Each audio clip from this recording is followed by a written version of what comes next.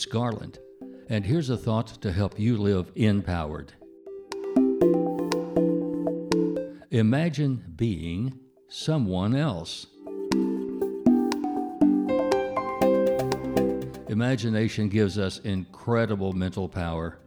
Have you ever imagined what it's like to be someone else? And not just anyone else, but someone specific. A sibling, for instance, or someone you see at the market, or an associate. I've been replaying some scenes in my life and trying to imagine what it was like to be an ex-wife, learning to live with me. I selected someone I knew intimately, or was supposed to, and events that I could recall and replay and try to see that event through her eyes and hear that event through her ears. I was trying to imagine what I looked and sounded like to her as her. The activity pushed my imagination to the limit, and it indicted my soul that I could have possibly been so selfish and cruel, because through her eyes, I was. The saying, "Walk a mile in my shoes," asks us to do just that, be someone else.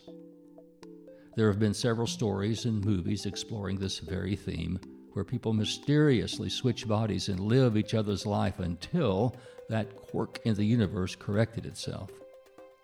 The imagination is an amazing self-help therapy and can serve as an empathy builder or a compassion generator as we try to relate to the circumstances of others.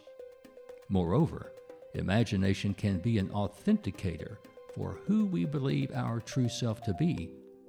Am I who I think I am in my world of rationalization when I consider that my words and my actions and my deeds are the only evidence others have to go on to know who I am?